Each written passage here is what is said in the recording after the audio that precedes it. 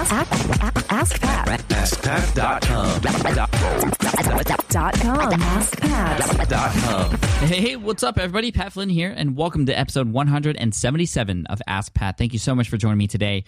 A lot of you know that I had in the past a couple virtual assistants from the Philippines, and they were great. They were amazing. Currently, I have a team, but they're all U.S.-based, but I have worked with overseas workers before, and one of the most common questions I get has to do with working with VA. So let's hear that question today from Pete. Hey, Pat. This is Pete from elfboxes.com. I have a question about dealing with virtual assistants and people that you contract overseas to do stuff with your website or to handle your tasks. When you deal with someone like that, would you have to do a W-9 or something like that like you would for an American? And when you're filing out your taxes and, keeping track of your expenses, when dealing with these virtual assistants and people overseas, is there anything that you need to keep in mind with that? Is it still fully deductible, stuff like that? Thanks for taking the time to answer these questions, Pat. Pete, thank you so much for the question. And, this is, like I said, a very common question. And, I'm not a lawyer, and I'm not a professional accountant or CPA, which is why I asked my accountant, Dave, over at ProfitWiseAccounting.com over here in San Diego. He's awesome, by the way. I asked him this question so we can get a true answer. And, there's some more links. If you go to the show notes at AskPat.com, again, for episode 177, you'll see a link to a post that talks in more detail about this. But I'm going to try and summarize and talk a little bit about this based on his answer. So I asked Dave, I have a question for Ask Pat that I'd love your help on. The question is, when you contract someone overseas, do you have to issue them a W-9? And he came back to me, and like I said, he's awesome because he said, would love to comment on this.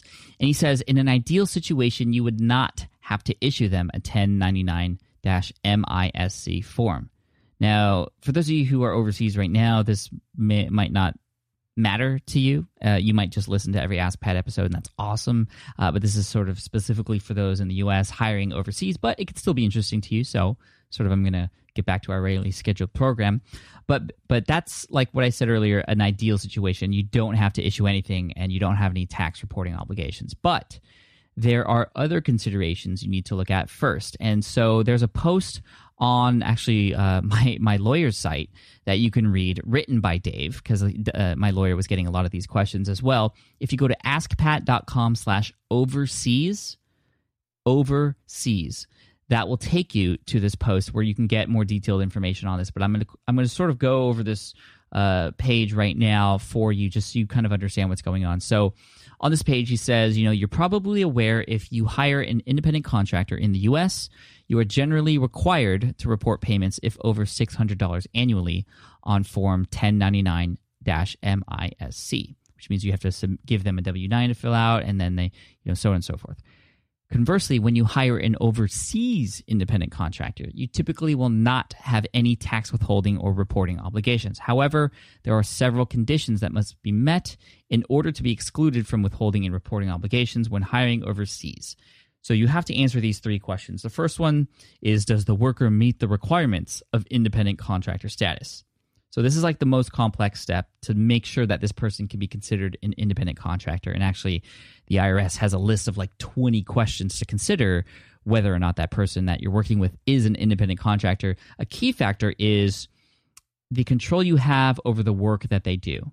It's like if you have the right to control or direct only the result of the work and not how the work will be done, then the person is generally considered an independent contractor. They're independent from the work that they do, but they are required to sort of fulfill the duties of what they're doing.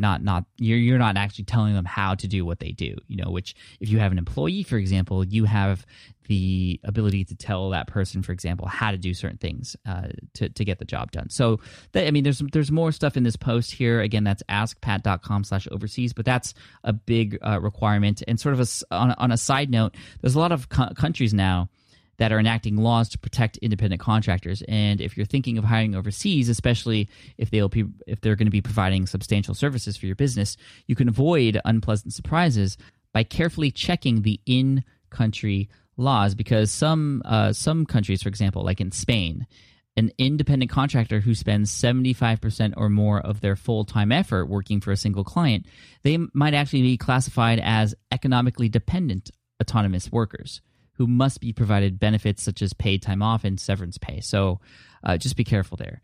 Now, the next question you're going to have to ask yourself is, in what country does the worker maintain residence? So it's important that you want to actually verify the worker's country of residence to make sure he is not or she is not a U.S. resident. And the best way to obtain proof is to have the independent contractor complete and sign the W-8BEN form.